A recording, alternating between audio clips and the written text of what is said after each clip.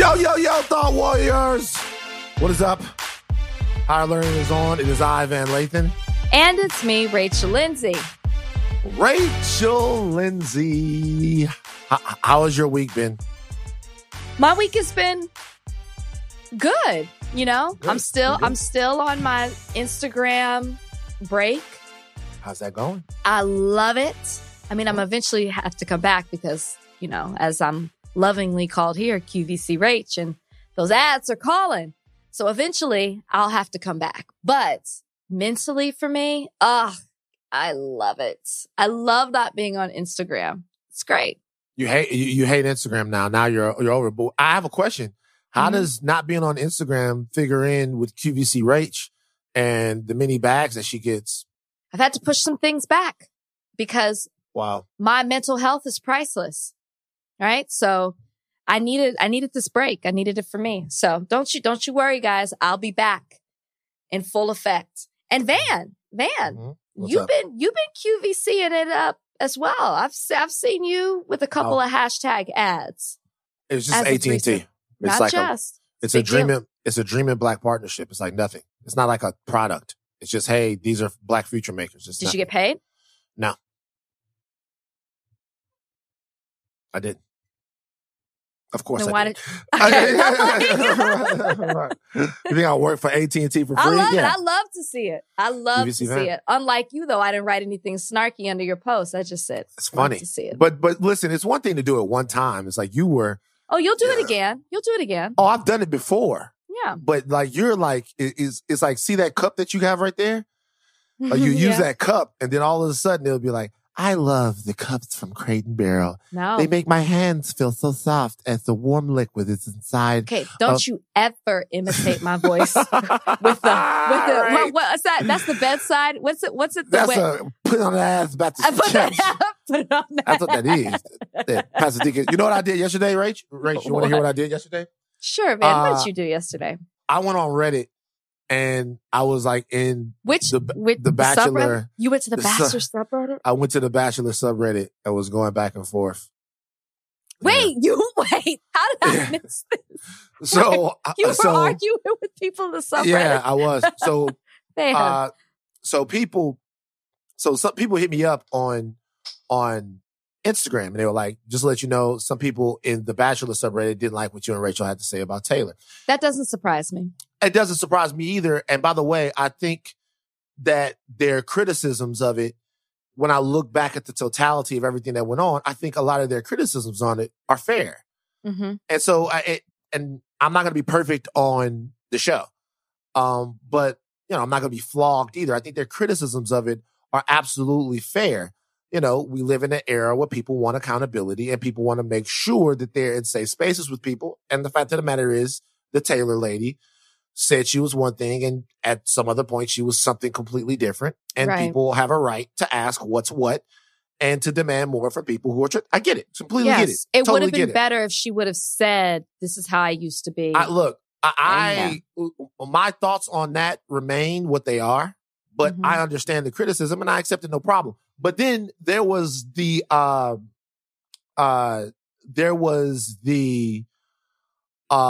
other side of it. There's another Bachelor subreddit where people took, you know, the story I told about the Blackberry Farm thing, and about the tray, about the tray, and then the ancestors and stuff like that. Well, there was they made a thread about that.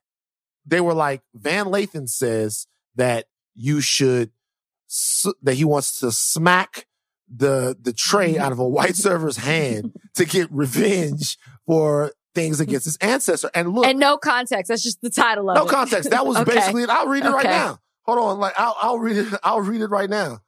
Hold on. Yeah. Just so while you're looking that up, I will say in regards to the Taylor thing that I'm not on Instagram, so I understand that I don't know the totality of everything that was said or however she apologized or however many times or what was said within them. So, you know, like that, I guess that would be my error that, you know, I don't know. I'm not fully versed on the whole situation, but, you know. So, you know, I get it. People were disappointed. That's fine. Yeah. I really do understand it and they're entitled to be disappointed in this. Anyway, I'm not going to go look. Absolutely. I'm not going to go. Oh, you can't find it? I can find it, but I don't feel like going through all of this to look So for it. basically, people just put up like as if you're saying that you want to knock trays out of white people's hands. Right. And as Okay. if I was like, yo, I'm going to go down to Blackberry Farm and knock trays out of white people's hands. It was a joke, right? So then I responded. It's a joke. Oh, so then I responded. I responded, and I really expected to have a laugh with the people on the subreddit after this. Well, why? They posted it. I know. And took it out of context. But it wasn't even about it being taken out of context. It wasn't even so much about that. I thought so. This is what it says. The name of the post is Van Lathan says that at restaurants, he sometimes wants to knock the fucking tray over of the white servers because his ancestors were slaves. That's what it says. Just like that. And it has a link to the podcast. I thought that maybe there was some glitch in our communication, or maybe people were taking me seriously or whatever. Yeah. I thought that there was something off because I'm talking to people thinking that it's such an obvious joke and a send up that everyone would have a laugh. Fuck no. It only got worse. Like You're in the wrong subreddit. I was in the Bachelor Nation subreddit. Okay. And not The Bachelor, where the people didn't like what we said, but are genuinely lovely people. And I'm not saying that the people on Bachelor Nation aren't lovely people either. I don't know them. They just get you more. And yeah, I'm just saying, I'm saying that like, this is people, that people are upset. So they got the swords out. So we went back and forth all night till I was just like, yo, I can't, Van's likable, cuddly, fun. Hey, it's me, Van. It's not going to work. They're not fucking with it. Yeah. So I had to just like leave it. But I was going back and forth on the subreddit, and I found it. It was a lot of fun for a little while. Yeah, you like that kind of stuff. You don't like it? No, I do at times. Like I like to go back and forth, right? I'm not in the courtroom anymore. So, you're always looking for that courtroom moment in real life. I'm not doing it on Reddit. Now Right. I'm curious. Now I want to go see this back and forth. It's on there. Were you going at it with one person, or is it just It like was- the whole there was- sub? There was one person. And look, this is why I think, and this is the most interesting thing. Like, I don't try to make snap judgments about people. I judge what they've done and how they've reacted to it, right? But Right. like, the canceling thing is funny to me because like I believe it's almost in a weird way. Like, I don't disagree with the sentiment of what Chris Harrison was saying when he was in an interview with you. Mhm. The sentiment is a very basic one. The sentiment is, hey, this is somebody who made a mistake. Should we cast them away for the rest of life forever? Sure. Because they made that mistake. I Yeah. don't disagree with that at all. Right. I vehemently disagree with people being able to do whatever they want and then just say, hey, fuck you. That was a long time ago. I don't have to say, I don't have to apologize for it or reconcile it or do anything like that. I think that is a symptom of white supremacy. Just, I never have to say I'm sorry, Mm-hmm. So then what did you think about today? This episode is brought to you by 7-Eleven.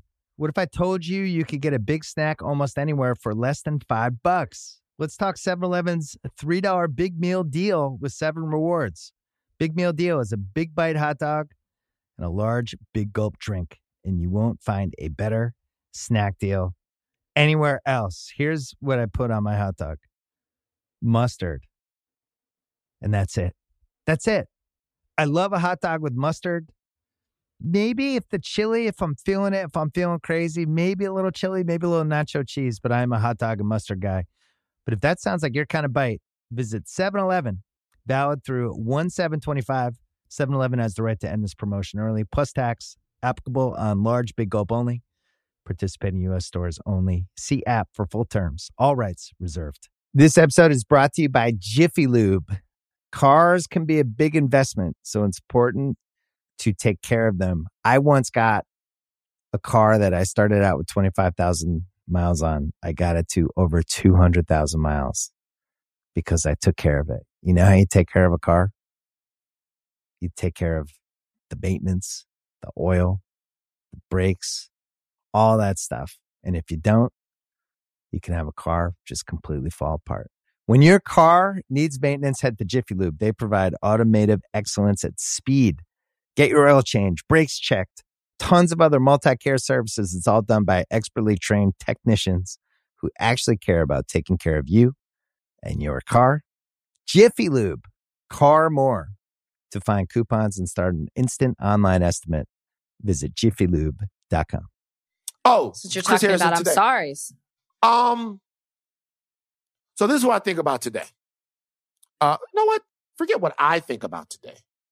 No. I'm curious. No one's listening to this right now to hear what I thought about today.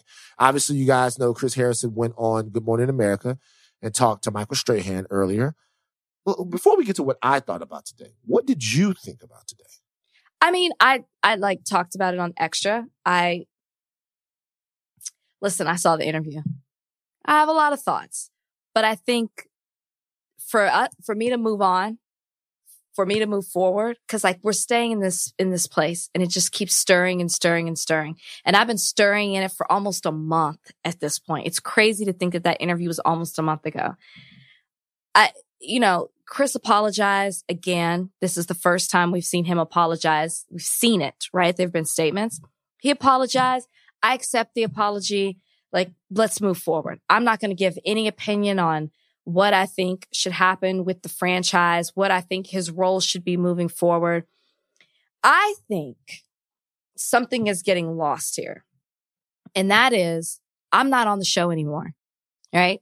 I've been on Bachelor, Bachelorette. I found my husband. I moved on. I think we need to be hearing from the people who are currently in the franchise and for the future people who are coming on this show. What Chris did has a trickle-down effect for all people of color who are affiliated with the franchise and who will be in the future, assuming it continues. We need to be asking them how they feel, what they think about this, what their feelings are about how the franchise should be moving forward. And nobody is. Everybody wants to ask me. Everybody's making this Chris versus Rachel instead of looking at what he said and the impact that it is having on people of color in this franchise and beyond, the people who watched that interview and were offended by it. It's not, what does Rachel think about what Chris said? Chris said it. What he said what he said was problematic, which we've all recognized. So how do the people feel who were impacted by that? And I think that's the question we need to be asking. I'm curious though, what you thought about, but I had to accept it because, like, for me, do you know what I'm saying? Like, yeah, because I'm stuck in a place and I just need to accept it so we can move on. You know, sometimes when you forgive and you accept, it's not necessarily for the person, it's for you. And I needed that for me. Right. So I'm not in any position to like demand an apology from Chris Harrison. Like he didn't do me nothing. So like I don't know. He apologizes. I think that's obviously the appropriate thing to do for myriad reasons, right? It's the appropriate thing to do in order to let people know that their grievances with you matter. I think it's the appropriate thing to do for Chris Harrison's career. Okay. Now, the situation is, do I think that fundamentally Chris Harrison is a different guy now than he was when he was on Extra with you? No. Right. And so for me, because the thing about that is, and it's like, you're going to go out, you're going to hire a racial diversity guy and you're going to work with them and you're throughout Michael Eric Dyson. Were you surprised by that? I love Dr. Dyson. So Dr. Dyson's always trying to help. Yeah. I do too. Dr. Dyson's always trying to help. So that's one of the right guys to go to. I don't feel any differently about Chris Harrison, the man, now than I did before, but I don't have to. Mm-hmm. Like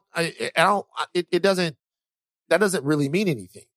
I think now that Consequence has probably put Chris Harrison in a place where he's less likely to do harm like this in the future.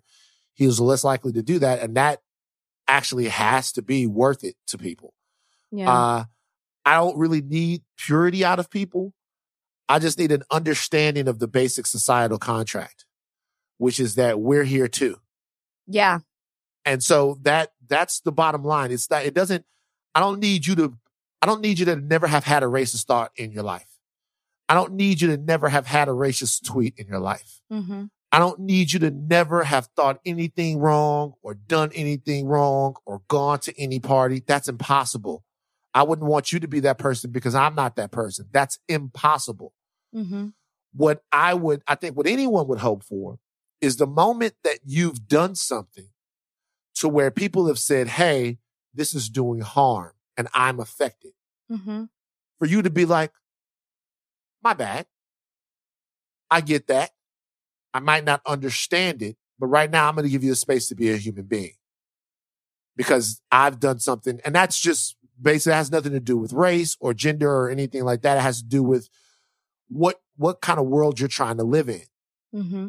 And the thing about Chris Harrison's initial deal is there's something sometimes in America that stops white people from doing that. Rather than them saying, hey, I hurt you, I'm going to try to understand or even talk to you about it, they say, how dare you be hurt by me? Yeah. And the transgression is not the big deal. That attitude is. Because that attitude chokes progress. That attitude means that if I can't even express to somebody, think about any relationship in your life.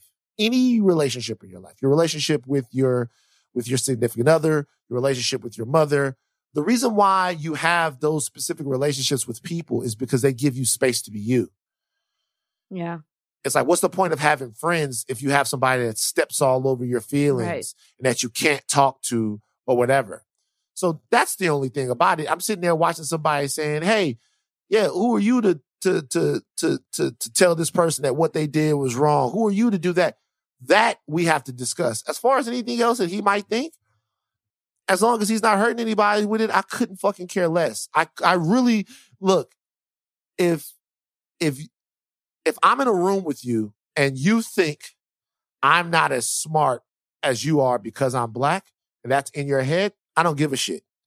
I give a shit if that makes you stop me from getting a job. Mm-hmm. Like I give a shit about the harm.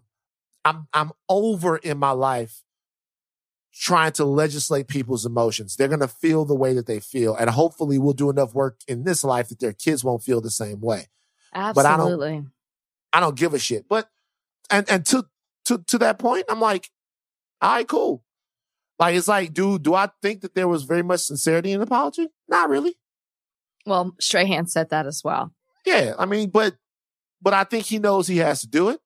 I think it's very unlikely that Chris Harrison will trip up in that way again. And more than anything, I'm gonna be honest with you. I want everybody to have their show back.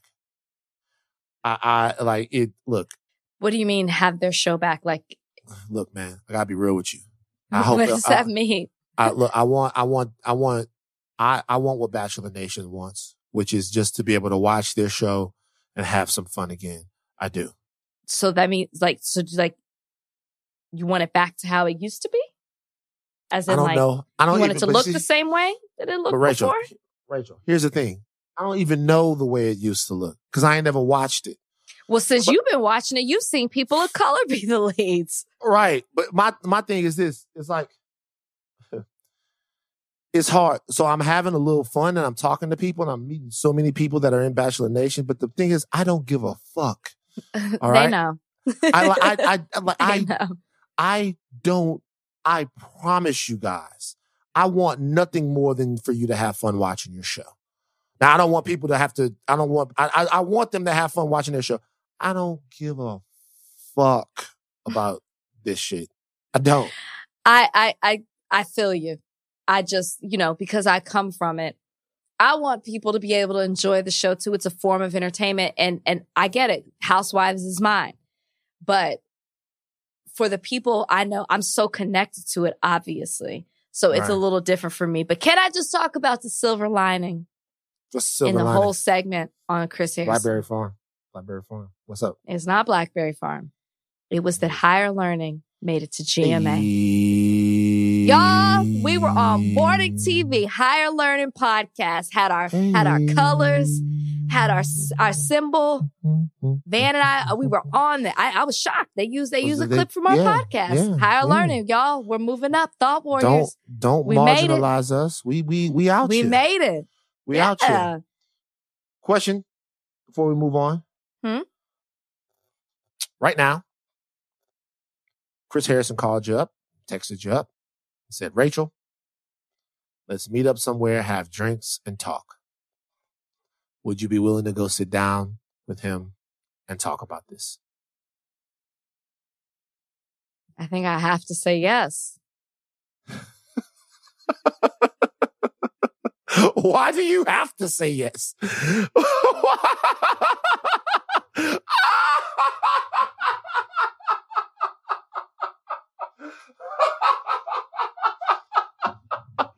All right, enough. No more. This is it, guys. No more this is it. I cannot.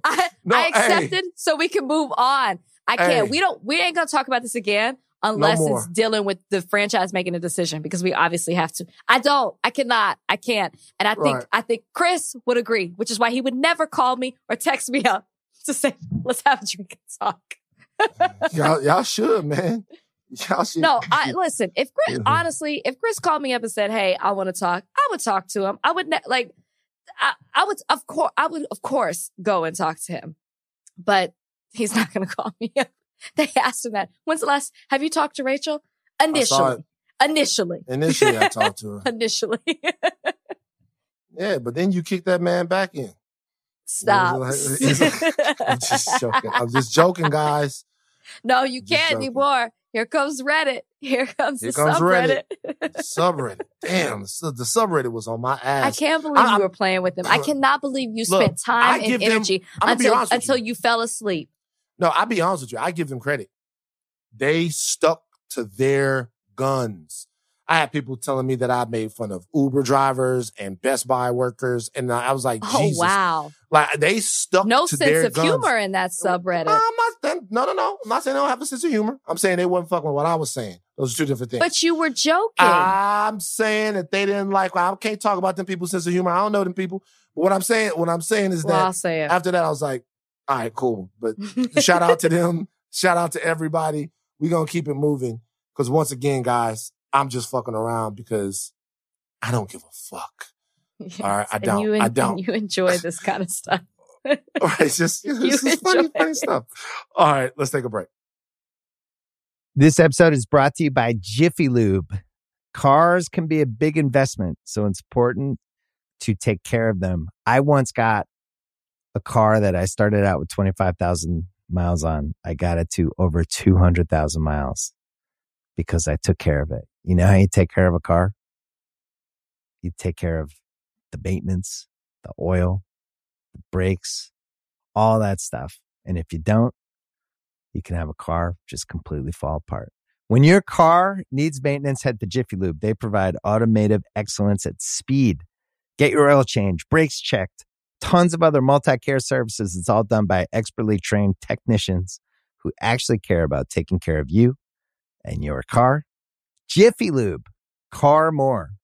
To find coupons and start an instant online estimate, visit jiffylube.com. This episode is brought to you by Cars.com. When you add your car to your garage on Cars.com, you'll unlock access to real-time insights into how much your car is worth. Plus, view its historical and projected value to decide when to sell. So when the time is right, you can secure an instant offer from a local dealership or sell it yourself on Cars.com. Start tracking your car's value with your garage on Cars.com. Yo, now this is a real treat. We have a cultural treasure on the show today. Everyone knows the name. Everyone knows the face. Everyone knows, I feel like, knows the energy. Lawyer, political commentator, principal and CEO of Impact Strategies. Our good sister, Angela Rye, is on Higher Learning with us. Angela, how you doing? I am great. I'm so grateful to be here with you both. Definitely a fan of the show. It's so thrilled to be invited on. Thank you for having me. Yeah, we're excited to have you. I'm actually surprised Van didn't come with the shade, because usually when it's another woman, specifically a Black woman who says she's an attorney, Van will be like, "Oh, I'm so glad we have a real lawyer on the show." Yeah, an because actual apparently attorney. that just disappears after a while. I mean, Yeah. I'm not saying that it disappears. But what I'm saying is that every single day of her blessed life, Angela uses her skill set from being an attorney. I was going to say, Rachel, maybe he thinks I'm not a real one either because he's like, when the last time he was in a courtroom? You know? But that's okay, sis. We earned that. We paid for That's that. right. Some of us are still paying for that, right? Word up. I know I am. Now, Angela, as we have you here, we are in the early days of a brand new political administration in terms of there in Washington, D.C. I'm going to ask you a question that I feel like has been lobbed around in the community in some of the conversations that I've been in. For Black people, what is it fair to expect from the Biden administration in the first 100 days and over the course of the time that they're here? What's fair to expect from them? Everything. Every damn answer. thing. Like if at the end of the day, Van, you can mathematically, I'm not a mathematician, but mathematically you can prove that without the Black vote, I hate saying the Black vote because it's not monolithic, right? Without Black voters, them casting their votes, their ballots for Joe Biden, he would not be there in the primary and in the general. Then logic follows that whatever it is that we ask that can be done either with executive action, executive order, or with his urging that the House and the Senate consider a measure because he will sign it into law. The answer, sir, is everything. I do also think it was a frustrating moment in the during the Obama presidency, but it was an honest one when he said that he did not just represent Black America, he represented the whole of America. And in a meeting that I was in, he said that activists, that the Congressional Black Caucus needed to push him on issues that we thought were important for us.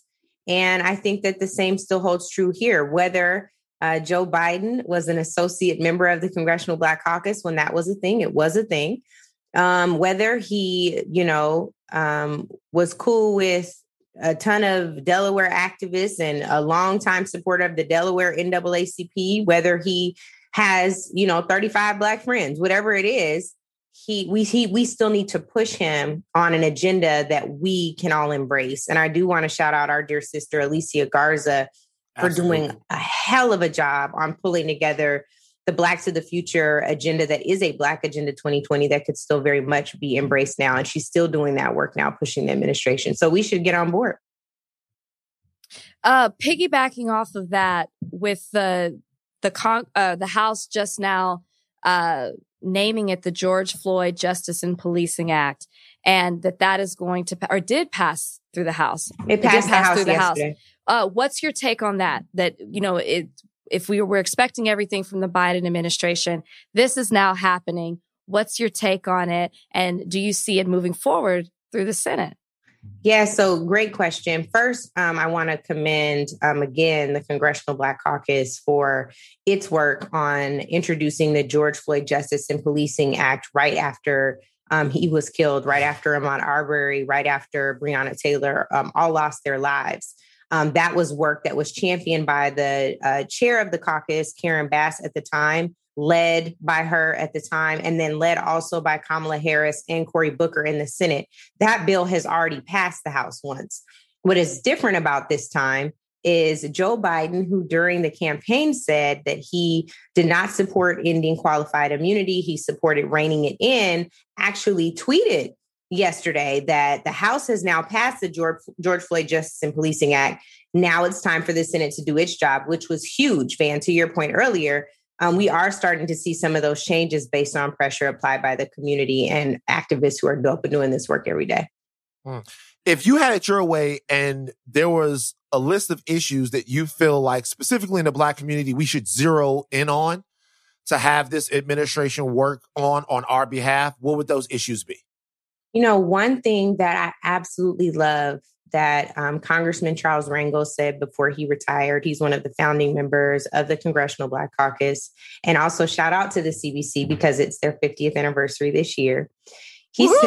He said that he sometimes wonders if the CBC put too much emphasis on social justice policy and not enough emphasis on economic advancement for Black people. Interesting. He said that, and this is someone who was the chair of the Ways and Means Committee, which of course is responsible for taxation and overseeing all types of economic empowerment zones, right? All of that policy runs through still to this day, the Ways and Means Committee. So it's a really, really interesting bent. If I had my druthers, I wouldn't pick, right? Like we know that there's a dangerous cycle in our community that violence begets unemployment, begets poor education, begets poor economic opportunity. And so, the question remains that if we had ever gotten what we were supposed to with 40 Acres and a Mule, if Andrew Johnson didn't come in after Lincoln was assassinated and say, hell with that, we ain't got to get him nothing, what would have happened? And so something in me says, if I had to place an emphasis on something, it would be our economic advancement, because we've never got to see where we would be if there was an equitable and an equal existence for Black people in this country. Mm. Does that mean reparations? Absolutely. Of course. Absolutely. Whoa. Why y'all jumped on? I don't know why you feel jumped on. I know. Unless a hit dog will holler, man. Be careful who you're bidding for. I was just asking. I think, whether we're talking about the HR 40 bill that Congressman Conyers introduced every Congress since the late 80s, which only calls for the study of reparations, a commission, like it's not even sufficient. Yeah, absolutely. This is something that CBC members have long championed. My dad actually always calls for it. I've had it in speeches now for 10 years, but he's always called for a federal designation for descendants of United States slaves before there was ever any entity that proclaims that they own this work, right? There are Black people that have been championing this for years. And with that, I said, well, Daddy, why don't we have a state and local designation too, that would give us, access to education without, going beyond affirmative action, which we know traditionally doesn't benefit us, whether it's ensuring that we have real access to federal, state, and local contracts with the government, ensuring that we have first priority on jobs, real access to capital, that venture funds would have certain set-asides for us in developing businesses. There's a gazillion ways we could do it. And let me tell you something about white folks in government. They figure it out what is for them. So now it's time for them to take that same innovation and ingenuity and use it on us.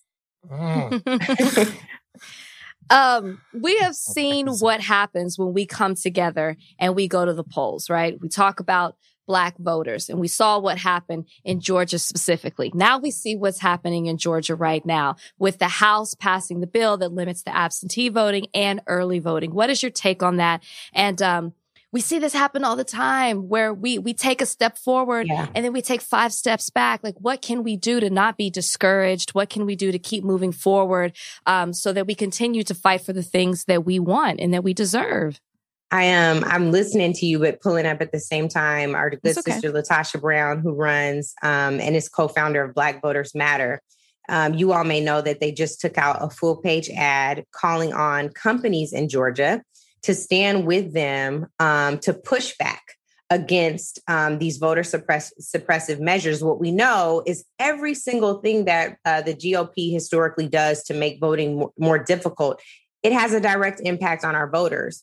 And they're trying to do a lot, including making it a misdemeanor to feed people or give people water while they're standing in line waiting to vote, right? Like, these kinds of things are ridiculous. So she's calling on Delta Airlines, Coca-Cola, Southern Company, Home Depot, UPS, AFLAC, the Georgia Chamber of Commerce, Metro Atlanta Chamber of Commerce, and Georgia Black Chamber of Commerce to stand with them in protecting voting rights. I'm naming them because sometimes you got to name names. And I understand that they said, well, that's going to set us back, but it's not, because you have to be accountable in using your economic prowess in that community to ensure that Black voters are protected.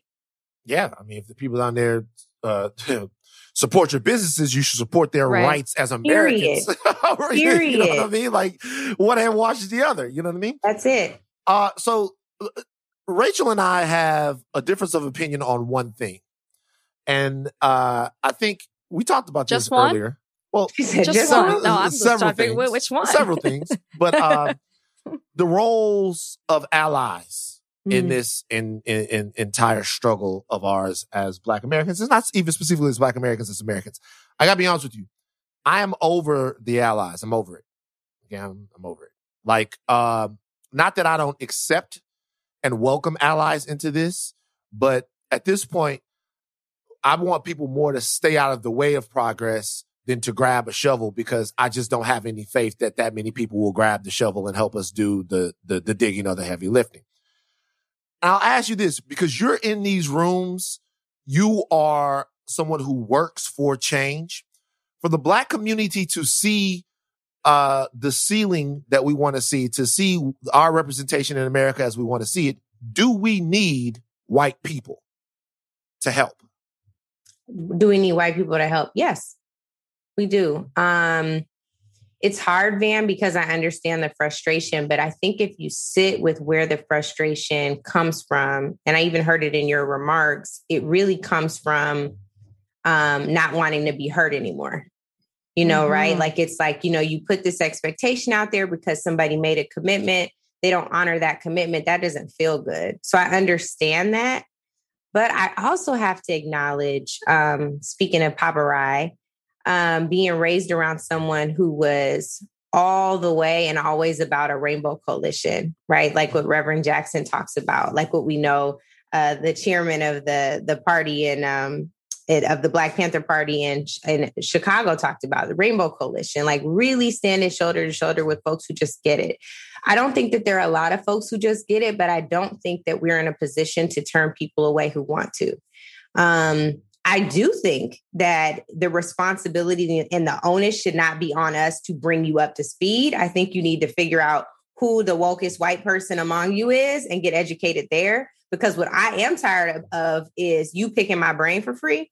I am tired of trying to conform and contort to make you comfortable for my discomfort. I am over that, and I agree with you there. But I think it would be a sad day for us to say we don't need allies when, for example, we started this podcast talking about progress vis-a-vis the law, and legislation has to be passed, and Congress is mostly white. In fact, there are only 3 Black senators right now, right? And then in the House, while we now have, I think it's 60 Black CBC members, I think about around 40 Latinx members, and I don't know how many Asian members. I'm sorry, y'all, I'm gonna do better. But the vast majority of Congress is white. So we do need white allies to make some things happen in this country. You know what song I just heard playing as Angela was talking about the Rainbow Coalition? NSYNC, Bye Bye Bye. We Are the World. Oh, I knew you were going to say We Are the World. We talked about this last time. He made fun of me. He made fun of me about this. We talked about this. I loved We Are the World. Thank you. Thank you very much. Thank you, Angela. I want to ask you this because I'm personally going through this right now, like my own struggle, but you're constantly in the media. You're always outspoken. People, like Van said when he introed you, people recognize you. So therefore you're subjected to hate and criticism and harassment. Like I said, I'm personally going through that now. So for you, how do you take care of yourself to where you can keep going no matter what? Man, you know what? My truth is, I have such a good tribe of folks. The first thing that comes to mind is no matter what, my dad always like intuitively knows when to call me. So that's one thing. I have a family thread that cracks me up, partially because some people do not know what they're doing on the text thread, partially because it's all type of randomness that comes in on the thread. And then I have a group thread of Black women in media, and we keep each other cracking up or, doing activist work like Latasha got us out here now. Like, make sure y'all post this about this ad. So I feel grounded mostly by my village, by my people. My godsons just came over and stayed with me this past weekend, and we were up watching movies like this. And that's, that's an amazing thing, but mostly it's family and my friends who, the people who don't care, who you are or what you do. You just regular, and it's good to be grounded that way. It's very true. I agree. Within the community, how do we, because there's one thing, after the Kanye moment, I started getting invited to the woke barbecues, and everybody was just like, hey, Van, everybody. And what I realized is when I got into the middle of these spaces is that a lot of these people don't get along. There's a lot of beefs. There's a lot of things that are going on. How can we inside of the community do a better job of putting our personal differences aside to work for one common goal? Like, why do you feel like there is, and that it goes on, that there's backbiting, that there's second guessing, and that it sometimes bubbles over? I've been guilty of it myself, of course. So like, what is that about, and how do we get on code as a group of people who want better for each other? We got to heal. Like, that's the most, it's like, oh, that's simple, but it's so hard. It's like, intense work. And when you're a people that has, our very existence in this country is built upon our abuse, and is built upon people not seeing our humanity. And so, Van, some of those spaces where you were invited into, you were witnessing people who were probably screaming over each other because they never felt heard or seen. So much of it has to do with that. There's, misogyny issues in our community. There are many places where I've been where it's like they wanted you there, but they wanted you there as a figurehead, not to open your mouth and speak. Little do they know I was raised being outspoken. So that's the only thing I know, And so I think a lot of it has to do with that. And to your point, I really do hope that we can get to a place where we're like, okay, a common goal matters. We are a year away from the 50th anniversary of the 1972 Black Political Convention in Gary, Indiana. And when you think about that, how far have we really come? How much did we really accomplish since they gathered? There are people who attended that convention who are like, it was terrible, it was a waste of time. And there are others who are like, it was the best thing. My former boss, Congressman Thompson, said, this is the best. I still got my t-shirt. I was like, let me hold that shirt though. Right? It's legendary. But the thing that I want us to get to is like, can we just get in a room and can we just talk about what our goals are? Can we lay it aside, your organization's mission or mine, and figure out what that thing would be? And there are so many, but ultimately, I think if we're honest, we all really want freedom, And Sure. so what does that look like? How do we define that? And can we give each other the honor and the respect and the time to express that? And maybe even unpack what that looks like in front of each other for a little bit. I hope we can do that before I die. For real. That would be a dream come true. It's Women's History Month. Mm-hmm. And I was going to ask you who it is that you look up to, and you can't answer that, but I'm curious, if you could go to dinner with 3 women, dead or alive, who would they be and why? Well, I love that question. So first would be Sister Harriet. She's right here on my neck. I have that necklace. Oh yeah. This keeps I do. me. This keeps me like, yeah, I don't have it so rough. Anytime I want to complain about, somebody hating on me or whatever, I'm like, sis went back 19 times to get 300 people. I'm good. So definitely Harriet Tubman. I would love to sit there with her and Congresswoman Waters, who is my mentor. And first political boss. Who else? I think I would want to share that moment with my mom. I would want to share that moment with my mom. That's good. Somewhere Beyonce going, damn, I didn't make the cut again. She ain't studying me at all. Beyonce could probably have a dinner with dead and alive people. She could probably conjure them all up. You know what I mean? You just get them and be like, girl, we coming for you. We coming. Bring me some Icy Park though.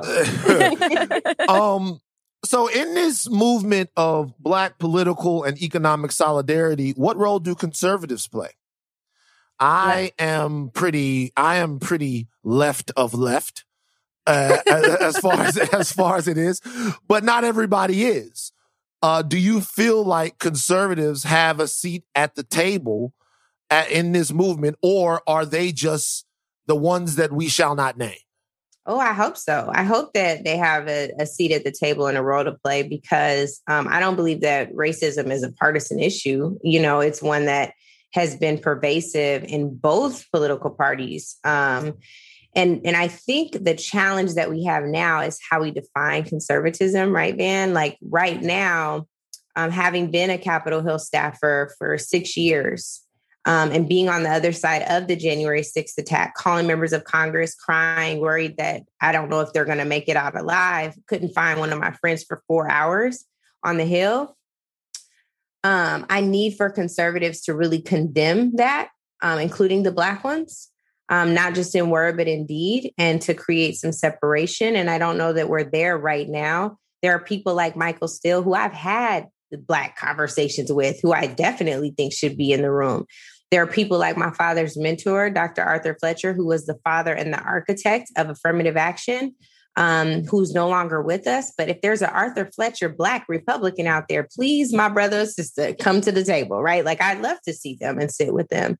And then there are others who have been defenders of the worst kind of action and rhetoric from this past administration with Donald Trump that I don't want to see. There's some who identify as progressive that I also don't want to see in that room, because what they've demonstrated is that access to power means more than Black Black people's liberation, and that I have a problem with.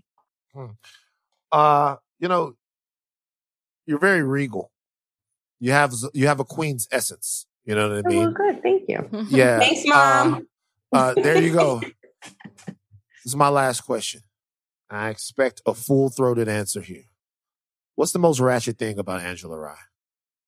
Oh, what's ratchet? This is really going to be more raggedy than ratchet. My twerk. I cannot twerk. Wow. Like at all. It's so Have you really worked on it? I've tried. I took like a whole master class with Paul Wall's wife, with Crystal. I'm like, teach me how to do this. I can't figure this out. It is so sad. I'll be honest with you. At least you're honest. That's like a major demerit. But see, that's the Seattle. No. That's You the ain't gonna put that on Seattle. That's the Seattle. No, I'm serious. Might be able to twerk my back, twerk my head. That's the Seattle in you right there. There wasn't much going on at. That's not it. I think it's, you know what I really think it is, Van? This might be too spiritual for you, but I really think it is about, I'm serious. I really think it's about from church. I love church. I love Black church, but church also has some repression things. So there's some repression stuff I started working on over the summer. And I think that meant like a confining of my hips. So it's like, you got to loosen them suckers up. You got to, Are you telling me that Jesus had control of your hips? Yeah. I am. I'm saying you like can't the argue fear. with that. Not really Jesus. Not so much Jesus, but like what the church does in terms of fear, right? Right. Like, you can't, if you move your hips too much, that's too sexual. I bind that devil in the name of Jesus, right? Like there's that kind of like that Jesus. That's the best he probably answer ain't do that. I've ever heard. No, but really, like, and y'all, for real, like, not being able to be free and more fluid in your hip space also restricts your creativity. So if there are true? Yeah, absolutely. For real, for women in particular. In our womb space, this is our seat of power. This is our creativity center. Right. And yeah, I do believe that. So holla at me in about 3 months. I might be twerking better than all of them in about 3 more months. I'm just still working through it. Now, when you get the twerk down, will you put it on the gram? I don't know. Do a masterclass. What's your you have a story behind your twerk. You have a story, so people can, you know what I mean? They can relate to you. If I get that good, I'm gonna be like Crystal Wall. Come with me, so that people could see the evolution.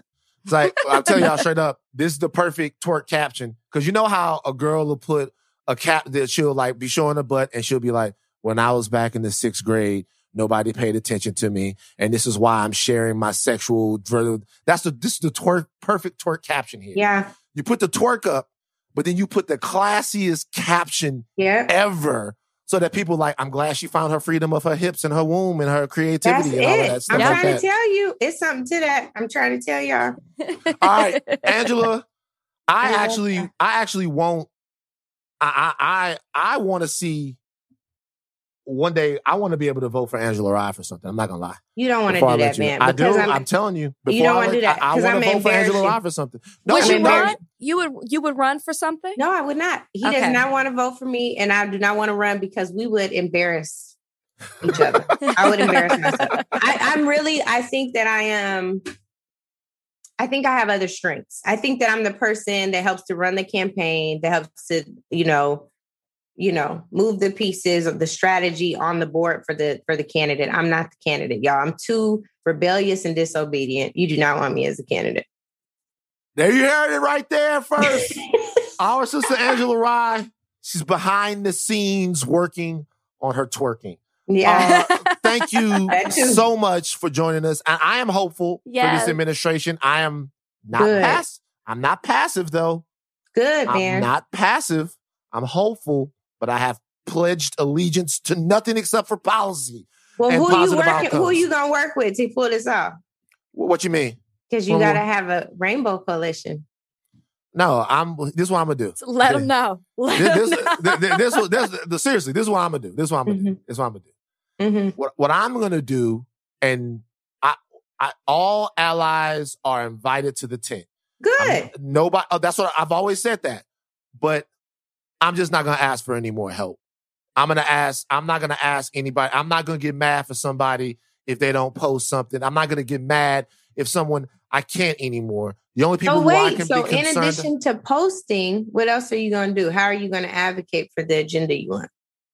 Well, I'm going to advocate through my vote, number one. I'm going to advocate through grassroots political organizations that I can support that reflect my views and my interests, and make sure that the people, more than anything, I feel like my purpose is to make sure that I platform people who have the same politics as me, or who are reaching out to members of the community that have been left behind. Yeah. And specifically where I come from in Baton Rouge, there are people who have ideas and people who want freedom economically and socially that don't have access to it. Yeah. And the one thing that I can do for them is provide them with the oxygen they need to go out and be full Americans.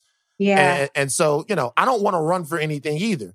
You sound ready. I don't. I don't. No. But like my man Gary Chambers down there, he's running. Yeah. So I do something with him, or Ted James. Shout out Ted James, my man. James. Yeah. So make sure that those guys have what they need from my media platform. That's what I do. Yeah. Well, you will note that, and Ted can tell you this firsthand, that there is a whole ass Republican legislature that he has to get things through with. And so them allies, you're going to need them everywhere. And even if Gary, I wish you the best in your race.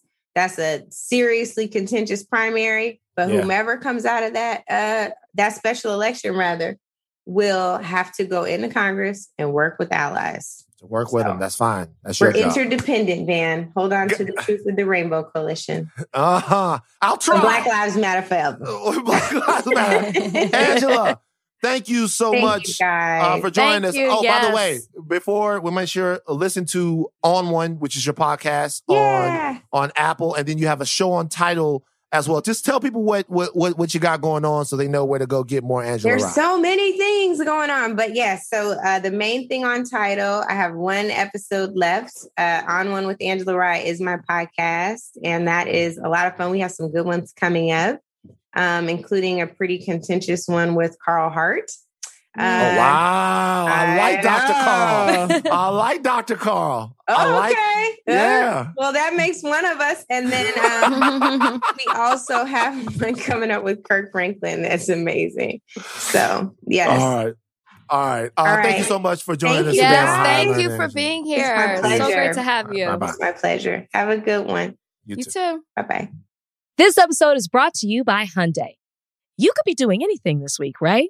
You've got work, errands, friends, and a whole lot of fun in between. That's why the 2024 Hyundai Santa Fe is the capable SUV that's built for your life. With premium interiors, available wireless charging, and room for your whole cargo and crew. Okay, Hyundai. Visit HyundaiUSA.com to learn more about the all-new 2024 Hyundai Santa Fe. Okay. You think that we would get a break from people messing up, but not really. Greg McDermott, who is the, gotta do it, Rachel. These are the topics, Rachel, these are the topics. They're the topics. And this is what's happening in the world. Go ahead. Greg McDermott, who is the coach of the Creighton's men's basketball team, apologized for a statement he made in the post game when he was addressing the team. This is what Greg McDermott said. Go, good old Greggy. This is what Greg McDermott said, Gregor. So listen, just real quick, all the Thought Warriors. I want you guys to listen right now. Everybody who's listening to the podcast, I want you to listen. I want you to listen and tell me. Everybody, just take off your rage for a second. Just think with your comedy brain, okay? Tell me if this should have been thought of as a problematic statement. This is what Greg McDermott said to his team. Guys. I'm sorry. I don't know what the fuck Greg was thinking. Greg was wilding. Wait a minute, Greg was wilding. I want you guys to remember, hold on for a second. I want you guys to remember. This is basketball. This is college basketball.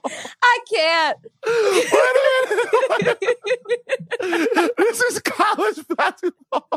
There's a bunch of black guys on the team. That's what Greg said. Hold on I can't. Greg cried. That's what Greg said. Greg said, guys, we need to stick together. We need both feet in. I need everybody to stay on the plantation. Greg said, Greg said, he said, I can't have anybody leave the plantation. We got to stick together. What the fuck is going on, man? What is going on? What, seriously. Like, what? I don't understand. Yo, oh my God, man. What? Oh, shit. Oh my God. Like, what is man. White people? Help me. Seriously. I had to look up where Greg was from. Help said, where's me. Greg from? Help me, guys. Like, seriously, help me. I don't understand. Look, I'm not saying I don't know this man. I can't say this man is racist, but why would you ever say, I can't say this guy's a racist, but why would you tell a bunch of people, it's college basketball. Like, why would you tell these black athletes to stay on the plantation? That's wild. And what did he say? You got to keep your feet. You got to keep your feet. I need to keep both feet in. I need everybody to stay on the plantation. I can't have anybody leave the plantation. I'm sorry. Yo. Listen, Greg. Oh my God, Greg. There are so many words that you could have inserted instead of plantation. Van, that's obviously we all know what a plantation is, but never in my mind does the thought that I would never use that analogy. Ever. Right. I don't know if he heard somebody else say it. He's from Iowa. I had to look at where he's from. He's from Cascade, Iowa. I don't know if this is just a phrase from Cascade, Iowa. I need, you know what I also need? I need more to the story. Did somebody raise their hand and say, Coach, that's not okay? He said, I immediately recognized my egregious mistake and quickly addressed my use of such an insensitive words with the team. This is his apology. I've never used that analogy, and it's not indicative of who I am as a person or a coach. I'm deeply sorry. I've apologized to our student athletes and to our staff, as well as President Henriksen and Director of our athletics, Bruce Rasmussen. So he apologized. Look, damn. So he called. Did he tell on himself? Did he call the media? I'm confused. I'm sure. I need to hear from the players. I need to hear from the players. I need to hear from somebody else who's in the room. But here's the thing, though. With most of the players, if you're actually asking me, and I'm not going to speak for them, but you probably have guys on the team that were recruited by the coach, that have a relationship with the coach, especially in college basketball. These are normally of course, relationships go bad all the time in any sport. these are normally very personal relationships that these kids have with their coaches. Sure. So I would imagine that there are probably some people there who might be sympathetic with him or willing to talk it out with him. Or I just gotta. But can you imagine looking at a sea of like a room full of black men, and it was almost like, you know what will get through to them? Talking to them about the plantation. Stay on the plant. It's just to stay on the plantation because you know what that means. You know what it means. It's like, look, like seriously, guys, seriously. It's like, remember Jerry Maguire? And what did Jerry Maguire say to Rod Tidwell when they were in that bathroom? And Rod Tidwell was air drying because he doesn't use a towel. You've never seen Jerry Maguire. I've seen Jerry Maguire. I'm just trying to think of what he said to him. He said to him, he looked at Rod Tidwell. He said, help me help you. Yes, he did. I'm trying to help you. Help me help you. Look, we're not asking for you to come to the Black Lives Matter march, okay? You ain't even got to do that. Fuck that. You don't even got to do that. But could you just please not bring us back to the plantation? Just like, it's so funny. I'm sorry. I know y'all think we bullshit. Sometimes you just gotta laugh. You gotta laugh through it. When you read it, it's guys, we got to stick together. We need both feet in. I need everybody to stay on the plantation. What is this nigga thinking? What?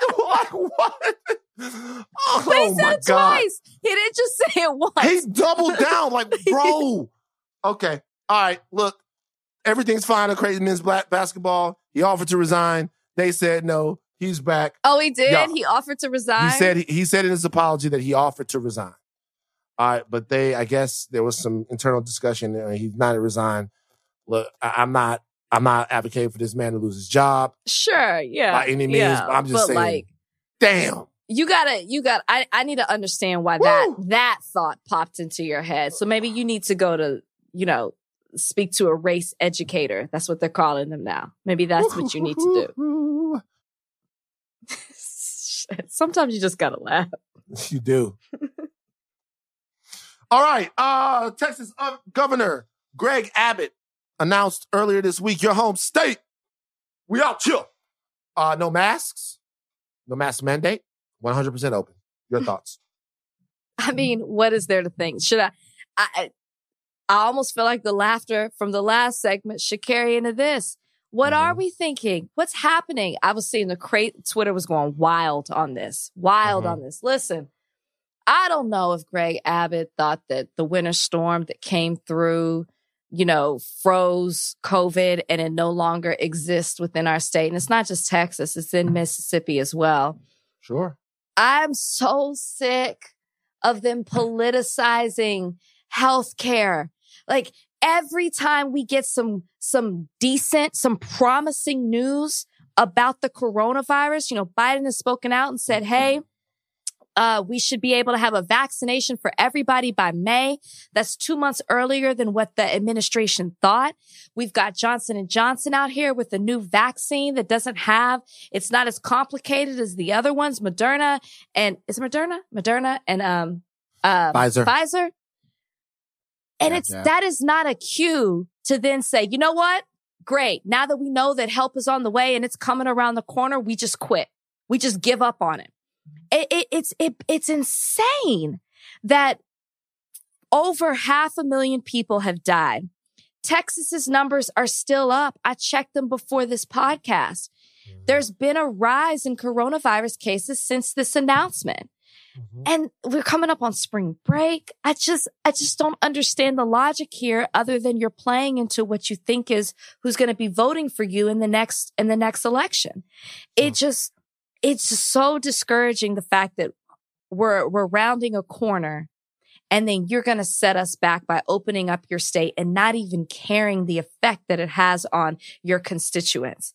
It's wild. Meanwhile, you have Beto, who's like, you know what? I don't care what they said.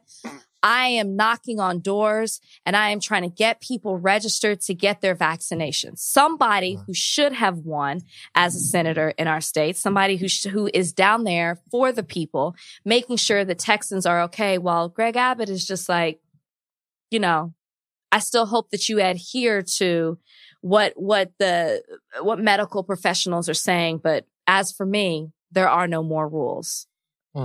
So there's a doctor on Twitter that I follow that always gives good information about vaccinations, about timelines, about the COVID numbers and the way that they're going. His name is Scott Gottlieb. Do you know this guy? You know what I'm talking about? I know. Yes, Scott Gottlieb. Mm-hmm. So Scott Gottlieb said something I actually agree with, which is while it's certainly premature for Texas to relax restrictions and get rid of the mask mandate, there's something else that's true, is that the sort of imaginary or indefinite timetable for the end of the provisions that we're taking right now across the country for COVID are simply not going to work. At some point, the American public deserves to know a date where things are going to get back to normal or some semblance of even a new normal. Did we not just get that? But no, coming from Scott, what he's talking about is the fact that this is that I'll turn 41 in another month. I celebrated my 40th birthday via Zoom, right? And if it means that one person doesn't die, I'd be willing to celebrate my 42nd birthday on Zoom. Okay. Mm-hmm. But I'm not everyone. And the reality is that the longer this draws on, the longer people aren't going to be able to muster the necessary discipline in order to follow these things. So what we have to think now, and we do this all the time in other ways, we have to think about a holistic effort to how we're fighting this pandemic. And what I mean is the numbers going down is a good thing. People are doing it, but we can't simply rely on the overwhelming sacrifice of the American people to get us through this, because they're going to stop.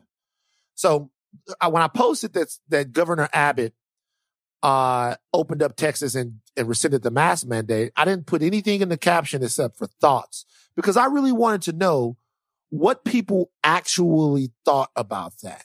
Mm-hmm. Right? Well, like how people actually feel about that. And while it's something that I think is reckless, and it's something that I think is dangerously premature, I'm wondering what's not reckless and what's not dangerously premature. Is the governor vaccinated? I'm not sure. That's what I would want to know. I would imagine that he is. Then I have a huge problem with it. Because once again, you're looking out for yourself instead of for the very people who elected you into the position that you're in. Right. If Governor Abbott and his family is vaccinated, then you literally just said you don't give a fuck about Texas. Because you're obviously fearful of this virus because you went ahead and took measures to protect yourself and your people rather than protecting the people of this state. That I have a huge problem with. I get what you're saying, but my gosh, we just got promising news. I understand. We have a new vaccine that's easier and more accessible to the American people. And Biden is saying that everybody can get vaccinated by May. Now, whether everybody or not people who wants to, that's what I was going to say. Whether or not people decide to get vaccinated is up to them. But the fact that it is available, which used to be the biggest issue, we didn't have enough of it. We didn't have enough supply for the demand. But the fact that you're just going to go ahead and jump ship without really giving an explanation as to why, when we've just seen Texas experienced one of the worst disasters to the state, and then you're going to add this on top of it. It's just, I think, and maybe that's what it is too. To be from Texas, to know what people went through, to still see people suffering from the effects of what happened with that winter storm, which again, the people in Texas were not properly taken care of for. And now weeks later, you're going to announce that the whole state is just open. It's a free for all. That it just adds insult to injury. And I don't know what Greg Abbott is thinking. Somebody needs to let me know if that man is vaccinated though, and his family. They done it. They didn't cancel my man, Dr. Seuss. They canceled him. Whoa, cancel. Trigger word there, Van. Did they cancel or are they They canceled my man, just Dr. removing Seuss. problematic images, messages for the children? They didn't box. They like Shaq. They didn't box Dr. Seuss right out the paint. Tell us how you really feel. I can't believe they did this. I can't believe. Were you a big? Well, I was going to ask you. I don't remember being a big Dr. Seuss fan as a kid. I have The Places You Will Go. Somebody gave me that book. Right. I think that's the only one. I spoke with the kids one time. They gave me a Dr. Seuss book. I'm not sure which one it is. But I don't remember being... Honestly, those figures creeped me out. You didn't like the art of I Dr. don't like Seuss. the art. I think they're very, very creepy. They all look Grinchish. And I'm not a fan of the way that those things look. I fuck with Dr. Seuss. That's great. The message or the imagery or what does it for you? Dr. Seuss was just delightful. And it reminds me of a time when, I was just like learning to read and I would go into the library, and we don't go into libraries enough anymore.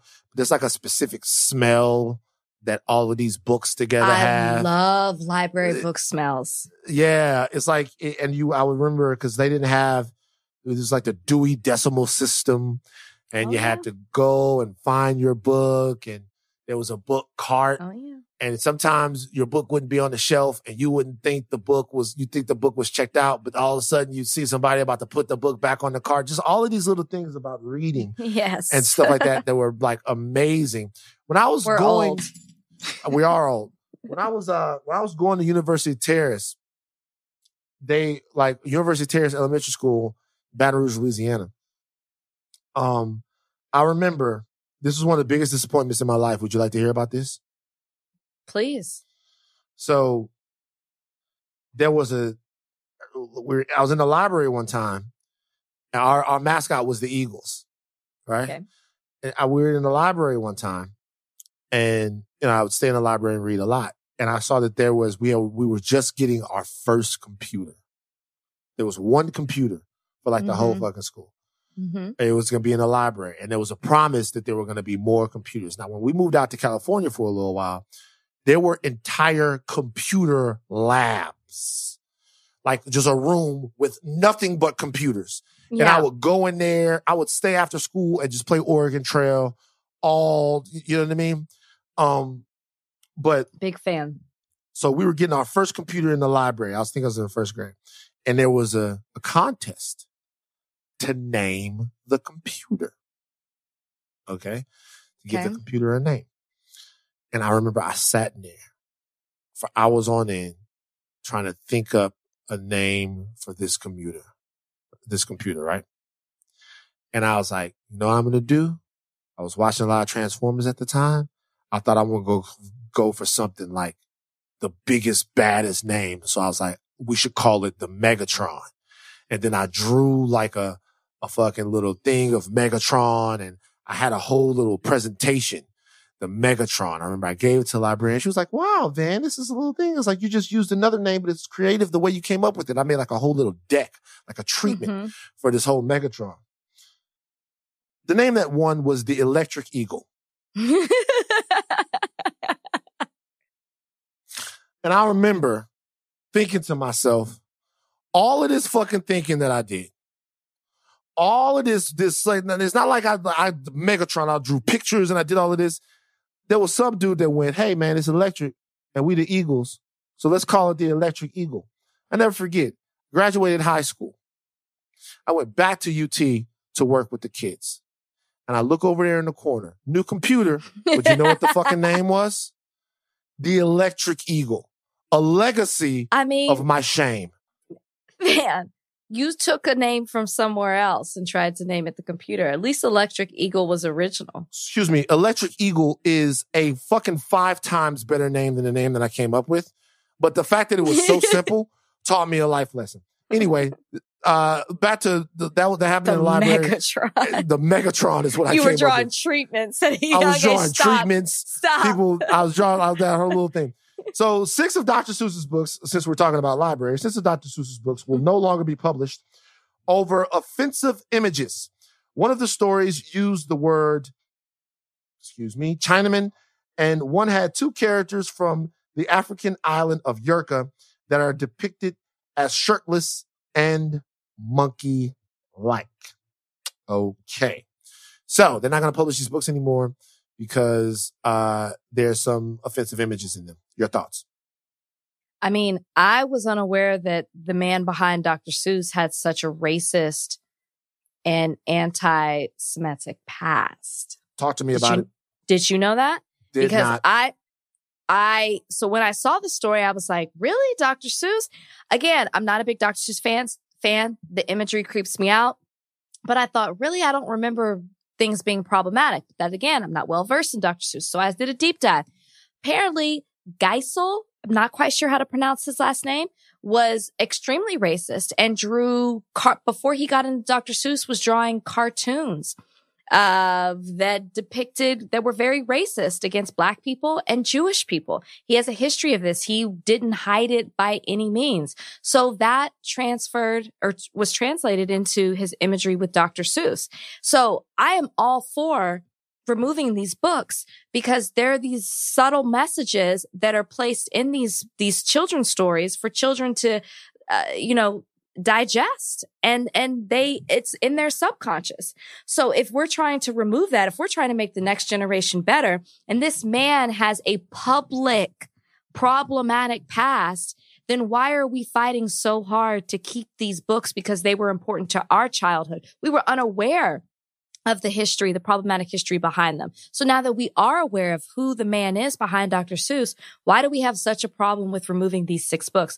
Dr. Seuss has hundreds of books. It doesn't take away the legacy of Dr. Seuss. It's not like they said Dr. Seuss should be canceled and all his books should be removed because of the problematic person that was behind them. They didn't do that. They just removed 6 books. So I don't understand what the big deal is.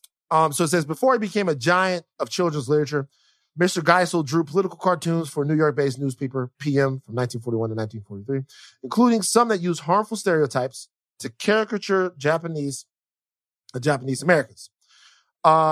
Decades later, he said he was embarrassed by those cartoons, which he said were full of snap judgments that every political cartoon has to make. Okay, Random House has said Random House publishes Dr. Seuss books. They say they respect the estate and they're not going to do anything about it. Does the fact that the guy apologized later on in life change anything that you think about him? Obviously not, because that imagery was still in certain books. So which one was he apologizing for? Was he apologizing for all the things that he did? Because as we've seen in these 6 books, they're still problematic. And so I think that maybe it wasn't the things that he was doing with these political cartoons seemed to be very overt. Right? But maybe some of the ways that he feels about certain types of people were still within his subconscious, and he implemented that into his children's stories. What he thinks about stereotypes when it comes to Black people or Asian people or Jewish people. Obviously, that was still in some of his books. So we're talking about 6 books here. So 6. Here's my thing. So, what you said is very true. You have a book where it's the African island of Yurka, shirtless, shoeless, resembling monkeys. See, the problem with this, I know that it doesn't seem like a big deal to a lot of people. They're thinking, hey, they're trying to take even Dr. Seuss away from us. No, what you're trying to stop is implanting people's minds, like you said, with images of subhuman Black people in other cultures. Now, would you be against reprinting these books with different imagery? No, I wouldn't be against that. Yeah, so I wouldn't either. So, and I don't know these books particularly. I think that a lot of times things need updating, right? I mean, and look, I go back and watch old Eddie Murphy movies and, I watch them and I go, damn, you know what I mean? Or you listen to rap that I listened to back in the 90s and I'm like, wow, we was wilding. You know what I mean? Doesn't mean you throw away the people. It just means that sometimes for something to still exist in this current climate, with the current consciousness that you have, sometimes things need a little update, you know, and or I think they it's remain so as fair for relics you of to what say they were. that. Yeah. But see what you're saying? That's fair. People want to say, oh my God, they're canceling Dr. Seuss. Who's next? And it's like, nobody's canceling Dr. Seuss. You're not ripping out all of his works and who he is as a person. You're not taking that away. You're taking away certain pieces that are problematic. But if the compromise is, hey, let's change it to where we don't represent Black people as animals, you know what I mean? From Africa, then let's change that and reprint it. There's nothing wrong with that. These are the conversations people aren't having. Okay, mailbag time. All right, Jackson, I know you gotta run the little video. Mailbag time. My little theme song, but I'm not gonna sing it again. I hope you Oh, that's right. I forgot we have a theme song now. Mailbag time. Time to read your letters and then we'll reply to them. Oh, it's mailbag time. Write us with your queries and we'll chime in. Yeah, Jackson, let's go. Mailbag time. Hurry up. Okay. From Emilio Tostado, how has dog ownership changed each of you in a way for the better or for worse? Ooh. Oh, what a great question. I'll go first since I've had my dog longer. Never grew up with a dog, never was into dogs. Okay, stop. It's not a dig. I'm just saying I'll go first.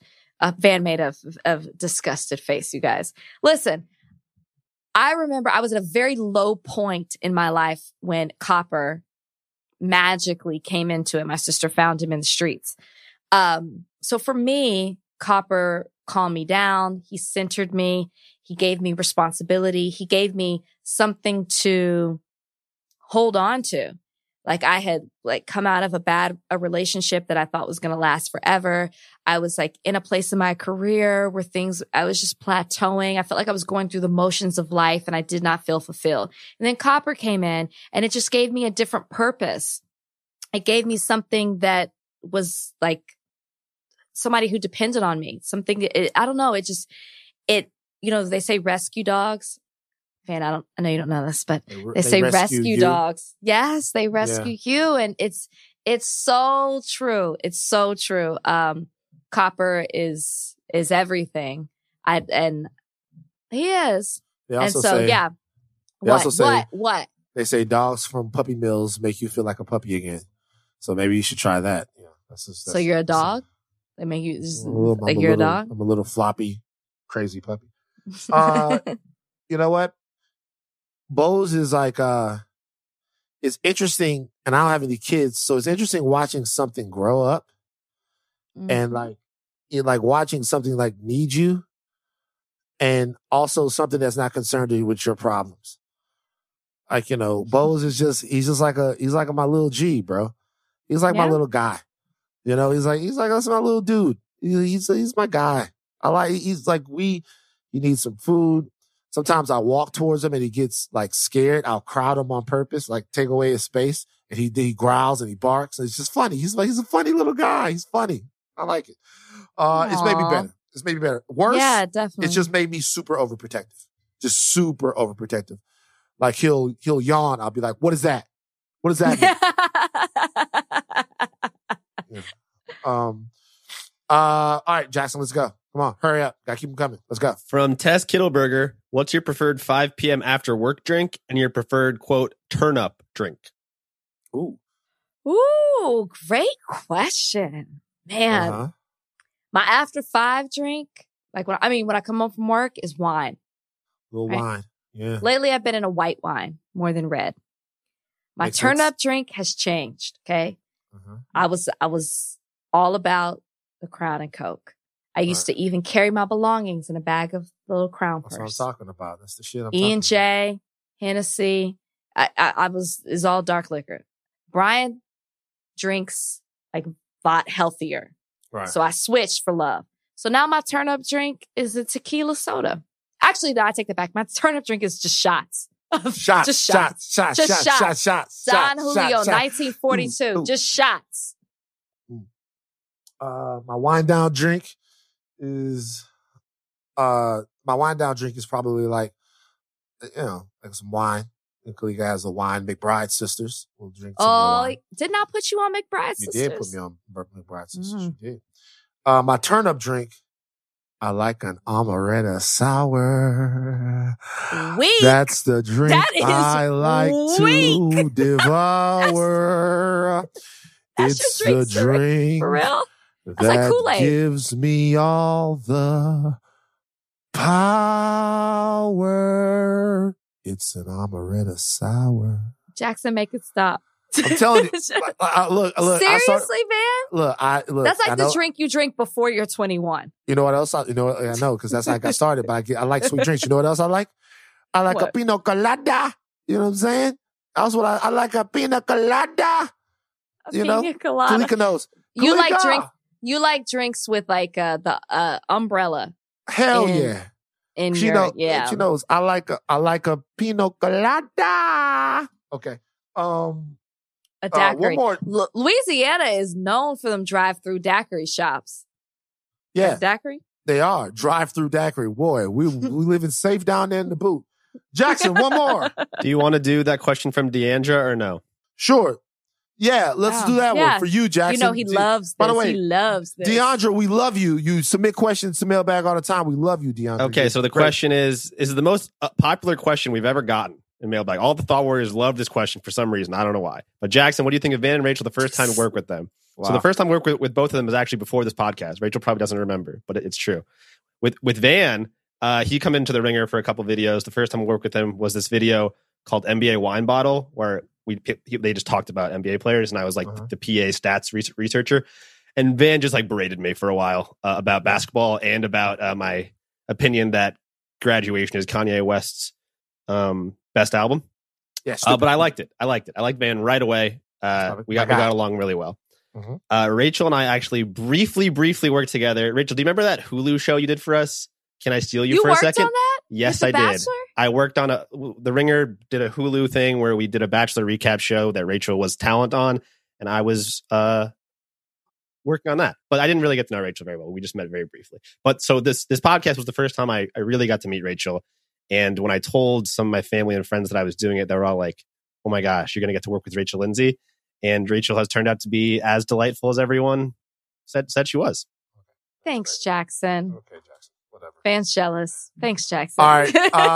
Rach, you got an unexpected ally of the week? No. When there's certain weeks where I'm like, no.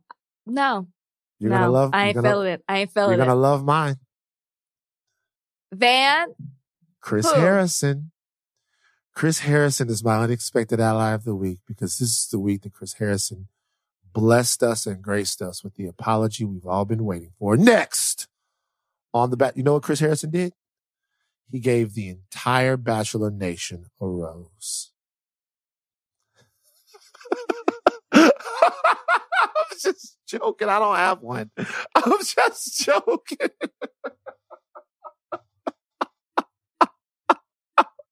I'm just playing. I'm just joking. I'm going to give my unexpected ally of the week to George Bush.